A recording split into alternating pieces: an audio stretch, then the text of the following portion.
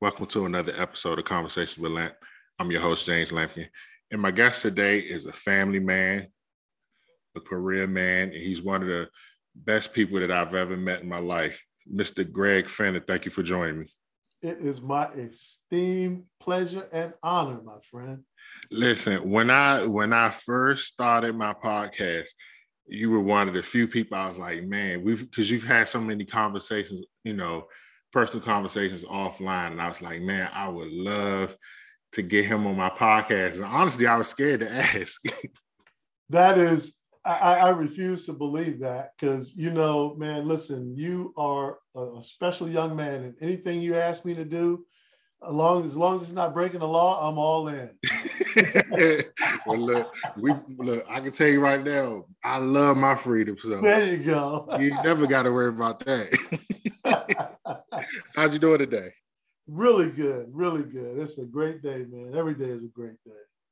So we're going to get started because one of the things that I always admired about you is, because like I said, I put it in the introduction, is just the family man you are.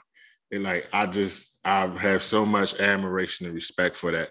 So how important is family for you?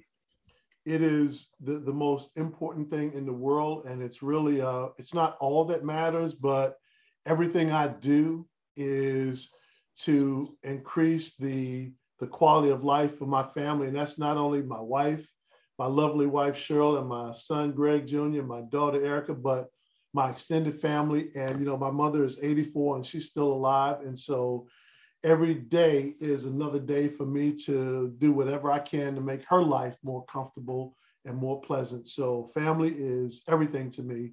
And it's a long-standing tradition in my extended family. We are totally about our family. So it's everything to me. How long have you and Mrs. Fenner been married? 36 years, actually. Wow. Congratulations. Thank you, sir. Thank you. Man, so everybody want to know, how do you make it last that long? Well, first of all, she is, I love when people say, my better half. I don't say that jokingly. She is the very best part of me. It's never been a question. She is a spectacular person, but, aside from that, not only do I love her madly and honor her, but I also have a lot of respect for who she is, the person she is. And I learned early in our marriage how to compromise. That, I got married when I was 26 years old. And so when you're 26, you don't always see the world the way the world really is. And it took a little while. I haven't always been perfect at this, and every day hasn't been, roses and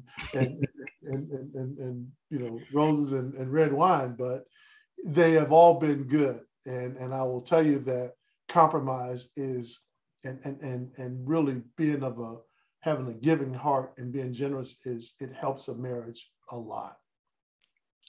I'm glad you used the word compromise, because I don't think enough people know what compromise looks like. What does it look like to you? So compromise to me looks like doing things that don't necessarily put you first, or not even in your best interest, but they're in the interest of the people that you love and care about. And, seeing them happy, if that's really important to you, compromise is easy. Man, it's you know what? It's just so just good to hear you say it, but I'll admit for myself, it can be hard. I can't be on the other side of this interview and say it's not hard, because sometimes it is hard for me. I'll be honest. Yeah, I'm not going to paint myself as anything anywhere near perfect.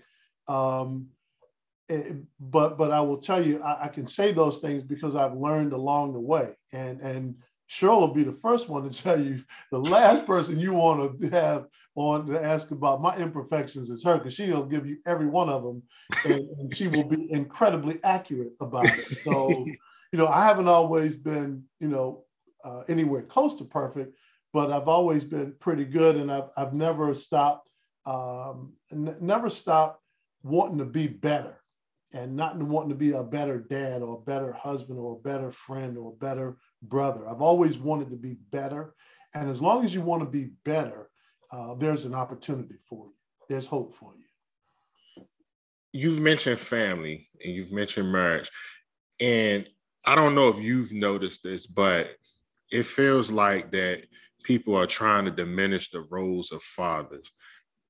How do you feel about that?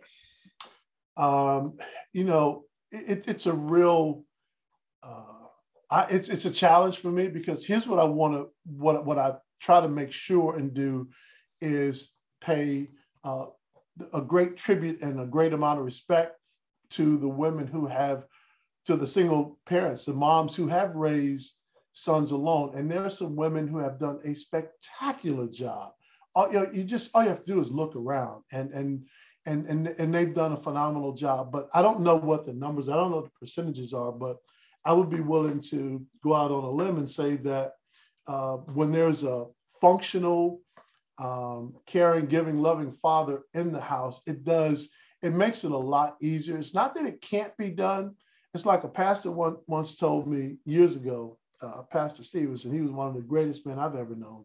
He said, a man with one leg can get around. He can get around okay, but not quite like a man on two legs. So a child with two parents, two functional parents, is a man with two legs.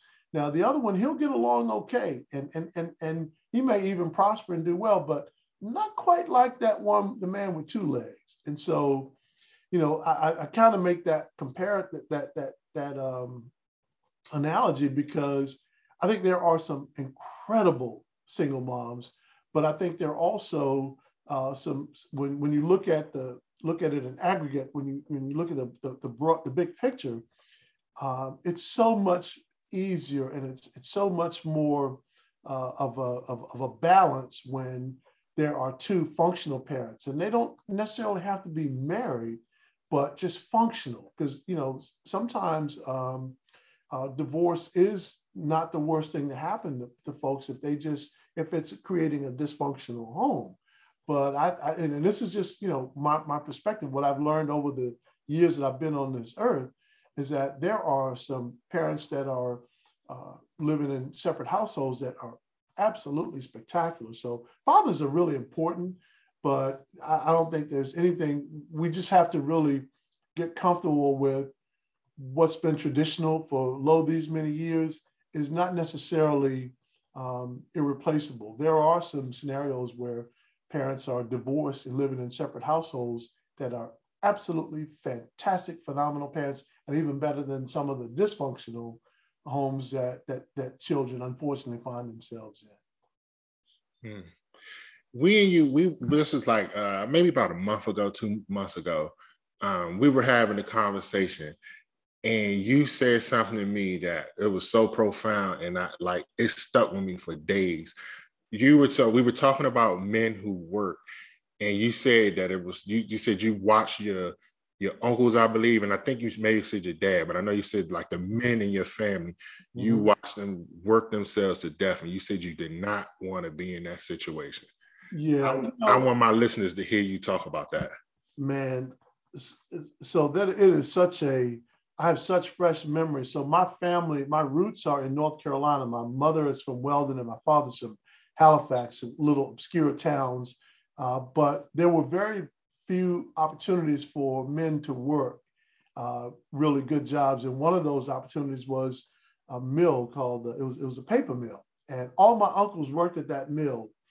And God only knows what kind of fumes they were inhaling, how much asbestos was floating around in that environment, but none of them lived beyond, their late 60s, early 70s. I mean, they died young, and as soon as they retired, they were almost ready to die. And it's because their working conditions, they didn't have unions, they didn't have, those things that that most companies have now, and that make it a safe working environment.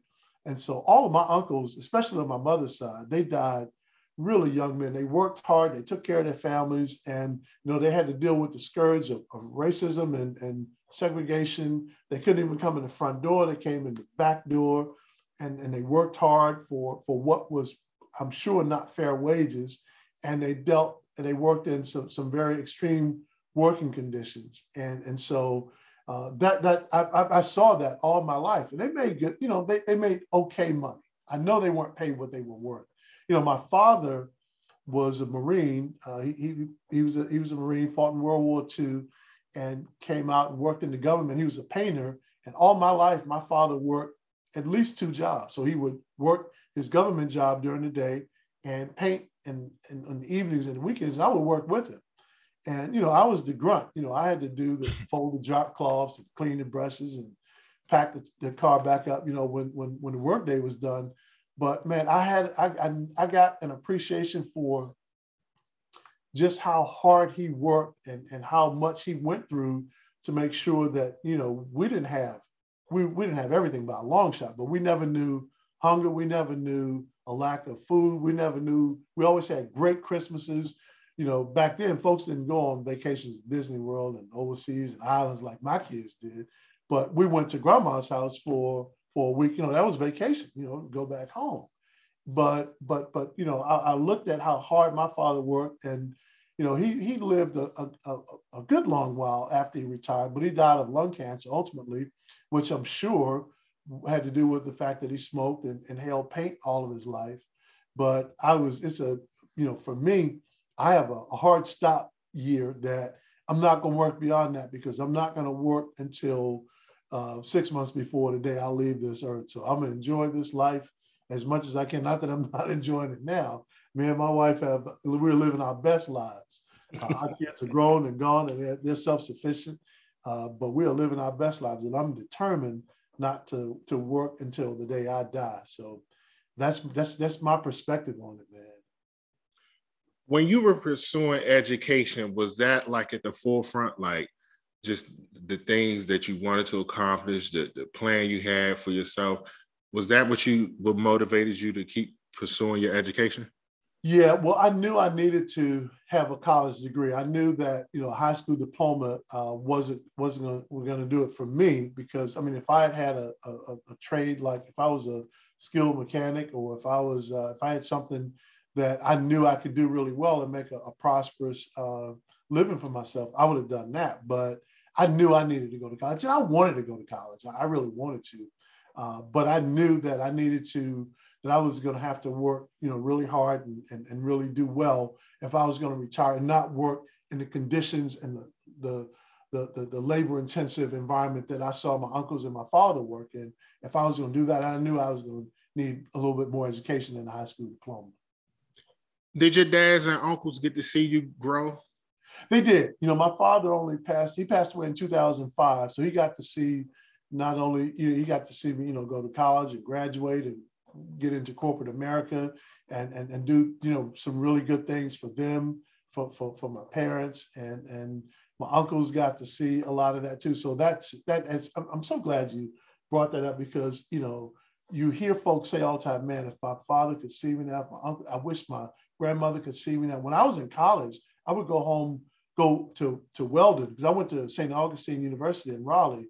I would go home on the weekends to my grandmother's house and spend the weekend with her and my aunts and uncles. And every Sunday when I got ready to go back, they would bring cakes, fried chicken, and food, and I would eat all week until I got ready. And I'm telling you, when you're in college, I came from a humble beginning, so I didn't have, anybody sending me big money every week. So, man, that food came in handy all week.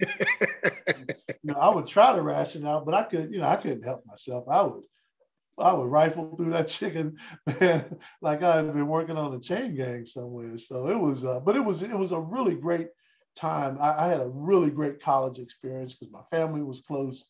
I went to college with a lot of people that I knew, and so, but I knew I needed to do well in school to live a prosperous life and do the things that I wanted to do in the time frame I wanted to do them. Did you have any troubles in college? Like, was it hard to finish, or you didn't really have experience? No, I didn't have any hiccups at all. I'll tell you, because I knew that, so I was on a partial scholarship. I had a partial baseball scholarship. I wasn't on a full ride. So I walked on a baseball team. So I knew I had 4 years. I had to do 4 flat. Now, I went to college with a lot of people that, got involved in fraternities, excuse me, and other things that created a 4.5, 5-year experience.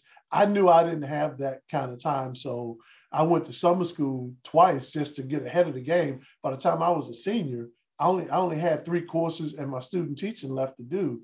So I was way ahead of the game. I knew 4 years flat, I needed to be out of school and out on the job circuit. I want to back up because it was something we was talking about you and your father, and there was a question that popped in my head, and I really wanted to ask it. Mm-hmm. He got to see you grow as a man. Your uncles got to see you, be a family man and grow into your job and your career. Did you and your father get to have like personal conversations, like in-depth conversations? Oh man, we had the deepest conversations. I will tell you that my father was from a generation, you gotta figure, my father was born in 1926, and when he died, he was 79. So he was from a generation that men didn't talk a whole lot. But, and my brothers will even tell you, and I even had one of my brothers told me, I was always envious of the relationship that you had with Dad, because I didn't have that. And I was never able to communicate with him the way you were. And it's because it goes back to things that me and my father experienced together, just from him taking me to sign up for summer jobs, to taking me to college, and to me working with him, painting. And my brothers didn't do the kind of work I did. They didn't go out, they didn't go with him and clean brushes and fold drop cloths and climb on ladders up on rooftops to do that kind of work. But I did all that kind of work with him. And I will tell you that as he got older, we talked even more. He was even more candid. And there, you hear about folks who fought in wars and don't talk about their experiences. Well, me and my father talked about his storming the beaches of Guadalcanal all the time. And he said, I had reconciled with, that was the place I was going to die, that there's no way that I would survive, that, because he said, you could hear bullets whizzing by your head. My father went in the Marines when he was 17. He put his age up to go in the Marines because he wanted to fight in the war. Wow. And so at 17, I can't imagine feeling bullets whizzing by my head. And I never asked him the depths of, of his combat experience. Did you kill anybody? I never asked him anything like that. But he said, I had reconciled. And when we left Guadalcanal, I can still see all those white crosses of soldiers that we buried, Marines that we buried there on that island. And so, and all he said, it's just, you can't imagine, he didn't use the word carnage, he used another word, but he said, you can't imagine the death and destruction that you see around you in a war. So anybody that talks about war lightly that has never been in a war. But we talked about, everything. And the older I got, and when my father was diagnosed with lung cancer, he would go for chemotherapy, and I would take him, and, I would go with him, and we would sit, play cards and talk about all kinds of things. So yeah, we had some really in-depth conversations about just about everything. I'm gonna talk about the relationship you have with your son, Greg. Now you have you have your daughter Erica, but I've spent so much time with Greg, and before I even get into the question, that is a phenomenal young man. Like I love Greg. You guys I'm sure you did an excellent job with Erica too, but Greg is one of the best human beings that I've ever met. That is a good man. Well, thank you for saying that, but he has, absolute mutual love and respect for you. He does. It's a total mutual admiration society. We had this, like I said, we've had so many conversations, but this was another one really stuck out with me. We were leaving the party and I saw you in the parking lot. We were talking for a few minutes, mm-hmm. and we were talking about Greg, and it was a really simple statement, but it was so impactful. You was like, he's happy. I'm just happy to see him happy, and doing the things he want to do. So as a father to a young man, how important is that just to see him blossoming and growing into the great man he is now? Man, it's everything. And I can't even tell you how proud of I am of the man that he is and his journey. I mean, I watched every step of his journey and the man that he has grown into and that he's even becoming more and more each day is, I mean, I can't even tell you how proud I am of him, but I will tell you that I'm so glad that he's happy because when he was in college, his first major was um, sports management. And I said, well, what do you want to do with that? He said, well, I might be an agent. I like to get into sports. And I said, okay, so tell me what you really want to do. He said, I really would like to uh, teach and coach football. I said, well, why don't you do that? Why don't you change your major to education? He said, well, I don't know that teachers make a lot of money. I want to, I said, listen, let me tell you something. Um, I know a lot of people that make a lot of money and their lives are not nearly as happy as people who make half of what they do and are fulfilling their passion and their life and their mission and their dreams. So listen, you'll do just fine financially. You should do what makes you happy. And he changed his major and he became he's I think he's in his 11th year of coaching, teaching, I believe. And I can tell you that he has a passion for what he does. And I always told him that the things that you have a passion for, that's where you will excel. Not that if you have a brilliant mind for math and numbers, not that you can't, uh, do well in that as also, but the things that you have a passion for, if you can find a way to transform your passion into what you do for a living, you'll never know a day of work, and so he really has found the thing that makes him happy. And I watch what he does. Not only is he a really successful, a really good coach. I went to his game last night, and I will tell you, first of all, that he knows things about football that I've never known or I will never know. He is a student of the game. His play calling is absolutely exquisite. I marvel almost at his play call. He really has a mind for the game. And even a coach that one of the opposing coaches last night, he actually played for him in high school. And he said, he told him, I'm really proud of your play calling was really good. So he has a really good mind for football. But more than that, I watch how he interacts with these young men and these young people. And he really does go the extra mile. He's taking kids on college visits. He has friends in the NFL that donate shoes, and he makes sure that the kids who don't have the resources that some of the other ones have get these good shoes straight from the NFL. And he's really given a lot of himself to the people, and that's when you have a passion for something, when you don't mind giving of yourself for it, and it's not even work anymore. So I'm really proud of what he's doing and how he's doing it. One thing you told me too, and it really it really made me take a step back. You told me even at Greg's age, I think Greg is what, 31, 32? 32. You told me that you still fear for him, and that was a really scary statement you made. Yeah. I know it can be hard, but just because of the climate of today, I do want you to talk about that some more. Yeah. So, I'll tell you that, America we're in a strange place, and I say strange because we're almost going backwards in time. And look, maybe we're just in the advent of the video and mobile phones having cameras. Maybe it's always been this way, but it's just so much more pronounced now. But, he's 32 years old. And when he leaves my house at night, I even tell him to text me, when he gets home I say that because when you look at the young Black men across America who are being struck down,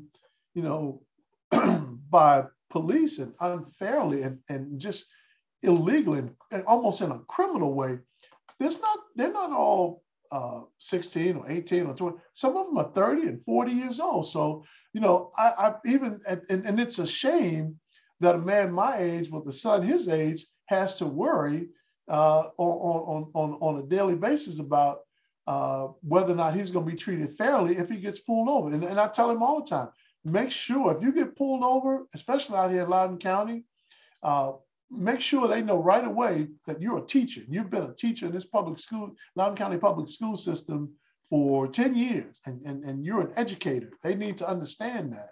And so, you know, but it does speak to the fact that even at his age, man, you know, Black fathers, we don't ever have a day of peace. We never have a good night's sleep until we know that our sons and daughters are at home, resting and safely in the confines of their own home. And hopefully they won't face, you know, some illegal intrusion by law enforcement that causes that ends up in their death. But yeah, I never stop worrying, man, ever. I'm going to change the direction of the conversation because I want to keep this I want to keep this as good energy and good positive energy. You and Mrs. Fenner, like I said, you've done an amazing job of raising Greg and Erica. What would you say is the proudest moment you've had as parents? Oh, man. So both of their college, you know, graduations were, you know, just fantastic. I loved watching them graduate from college. And I will tell you that when they went to college, Cheryl was, I mean, it was great for her. I was a bucket of tears. It was devastating for me. I mean, I will tell you that when I took Erica, when I dropped her off at James Madison, I spent all day getting her room together, taking her to Walmart, getting everything she needed, making sure everything was set up. And when she walked me out to the car for me to go home, James Madison only an hour and 45 minutes from my house. Now, it's not like she was at Berkeley. I mean, she was an hour and 45 minutes away. I couldn't even look at her. I think I cried all the way home. Wow. It was devastating for me. And so when I got home, Greg was a junior. So I said, okay, well, it's hard, but I still got him. Well, when he went to school, when we took him to Old Dominion, it was like the night the lights went out in Georgia, man. I mean, it was, that was, and I'm telling you, to the point that Cheryl actually told me, now you're gonna have to get yourself together. Are you the devil? What is it? Don't you miss them? She said, no, listen, we have educated them, we have cared for them, loved them, we have given them everything we had to give. And they're gonna do fine. They're gonna prosper just fine. And so it's our time to enjoy ourselves some, because believe me when I tell you, they'll be back. Man, I was like, that's not, we're not seeing this eye to eye. You are. So, you know, trust me when I tell you, she was okay with it. She was happy to see him go. And I was I turned into mush, man. I was hopeless. Did they actually see you break down or no? Oh, absolutely. Oh, yeah. There was no hiding. Oh, good Lord. Erica, even right now, she still feels sorry for how pathetic I was when she went to college. She even still feels sorry for me. You know, but no, it was, man, I'm telling you, that was not my best day, James. That was not my best day. Well, I mean, like Mrs. Finner said, I mean, we grow up, we starve for finding our own way, and they've done an excellent job. So, hey, it was worth the tears. Yeah. So I think what I'm most proud of is just to watch, you know, and I know, you know, probably the proudest day right now has been watching them from a ceremony, from a single event. It was watching them graduate, you know, walk across the stage in college, because that was kind of completion. Now, Greg has gone back since and gotten his master's, and we went down to Virginia Tech with him to do that graduation. That was a very proud moment too. But you know, they do things all the time. Watching Erica, her commitment to her faith and to Jesus Christ and to the work that she does with First Baptist Church of Sterling, and how she grew in the church we used to be members of, Loudon Bible Church, just to watch her grow in that ministry and be the person that she was, just the spiritual leader that she was for so many people. That was a very proud moment. But and Greg is just, I mean, his both of them have really good hearts, and I think that's what I look at both of them, and I'm so thankful for, is that they're good people. They have good hearts. And you, as for yourself, you said it like in the beginning of the interview. You gotta at a certain age where it's a wrap. You're taking your ball, you're going home. Absolutely. So how many more years you got? It's hard to say, and I talk about it and sometimes in definitive terms, but it's anything but definitive, because I love what I do. I enjoy what I do, but also, I enjoy the money too. So, it's not like I work for free. I'm not a volunteer. I work for the money. So I think anybody that enjoys what they do for a living and you make good money at it, it's walking away and retiring is easier said than done. So I talk the talk, but I'm not sure when that time comes if I'm going to really be able to walk the walk. I think I am, because there have been times when I had companies that got bought or things, and I had some downtime between my next experience, like 6 months or so, and that was pretty good. I enjoyed that pretty good. Now I had great packages and a lot of money to do the things that I wanted to do until I needed to go back to work. But I will tell you, man, I think that I probably on the real side, I probably have about 5 more years of doing what I'm doing before it's the curtain call. And what does it look like after you do the curtain call? Oh man, well, so I am I'm a big advocate of impacting your community, and I did a lot of things. I do a lot of things individually, but I'm also a member of Sigma Pi Phi, the Boule. And we do so much in the community. I'm the chair of social action. And so we do scholarships for our local Loudoun County students. Every Thanksgiving, we feed 400 families that are connected to the Loudoun County public school systems. I work with an organization called Excellent Options, which is a African-American organization for students, basically K through 12. And we've we support them on college tours and tutoring programs and counseling and mentoring. So I'm gonna probably have to keep it secret when I do retire for at least a few months, because once folks know that I'm no longer hitting the bricks every day, there's so much work to be done. But I joined. I've been a member of Sigma Pi Phi. By the way, it is the oldest African-American Greek letter fraternity in the United States, but a lot of people are not aware of that. And so we, our calling is about social action. And so for me, the draw for me is to impact the community on a larger scale. You can do things on your own, but when you're a part of an organization, especially when you're a chair of social action, you can really impact the direction and the people that you engage and the people that you impact. And so that's been just like a true labor of love for me. So it'll be a lot of community service in my life when my working days are done. Mr. Fenner, I tell you what, I truly, truly appreciate you donating your time to my platform. And when I tell you, I enjoy every single conversation we have. I mean it from the bottom of my heart. And for us to finally get this done and it to be recorded, I'm truly grateful and I'm thankful. Well, James, you are a phenomenal conversationalist. And I think that this platform is a really fantastic opportunity for you to showcase your skills as an interviewer and as a conversationalist. And I tell you, I listen to all your podcasts. They've just been phenomenal. I've enjoyed them so much. I just hope I can live up to the other guests that you've had. Oh, listen. When I tell you have, it's been so great talking with you, because you know, one of the good things about getting older, you get to appreciate people more. Absolutely. Like that's one of the most underrated things about getting older is your appreciation level goes up.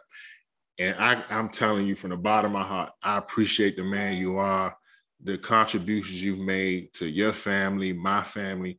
I mean, you know, people talk about, you know, it's not enough men, it's not enough, you know, strong Black men, but I look to you for leadership. You are a great example of a man, of a father, of a husband. And I just want to say thank you for setting a great example for me and any other man or woman, whoever has crossed your path, because you're a brilliant man and your voice is definitely needs to be heard. And I thank you for sharing it on my platform. No, the pleasure is all mine, James. Thank you for having me. I'm honored. Hey, listen, it's been a pleasure. And I wish you all the best. I'm excited for the next 5 years. So you can, I don't know if I'm gonna come out there on that golf course with you, but I can't wait to see you wind it down. That is so, man. That will be the other half of my time. Part of the community service, the other half will be on the golf course. Yeah. But listen, you take care. And listen, and also I need to say it because we don't say it enough, but I love you, man. I really do. And it's been such a blessing to have you in my life, and I really do love you. I love you too, man. I have mad respect for you. I love you to death, brother. All right. I want to, again, thanks you, and all the best again. Thank you. My pleasure. I want to thank everyone for taking the time to listen to the podcast. I truly appreciate your support. You can follow me on Instagram at conversations_with_Lamp. My Facebook is also Conversations with Lamp. You can listen to the podcast on SoundCloud and Apple Podcasts. Again, thank you all for listening. Have a great day.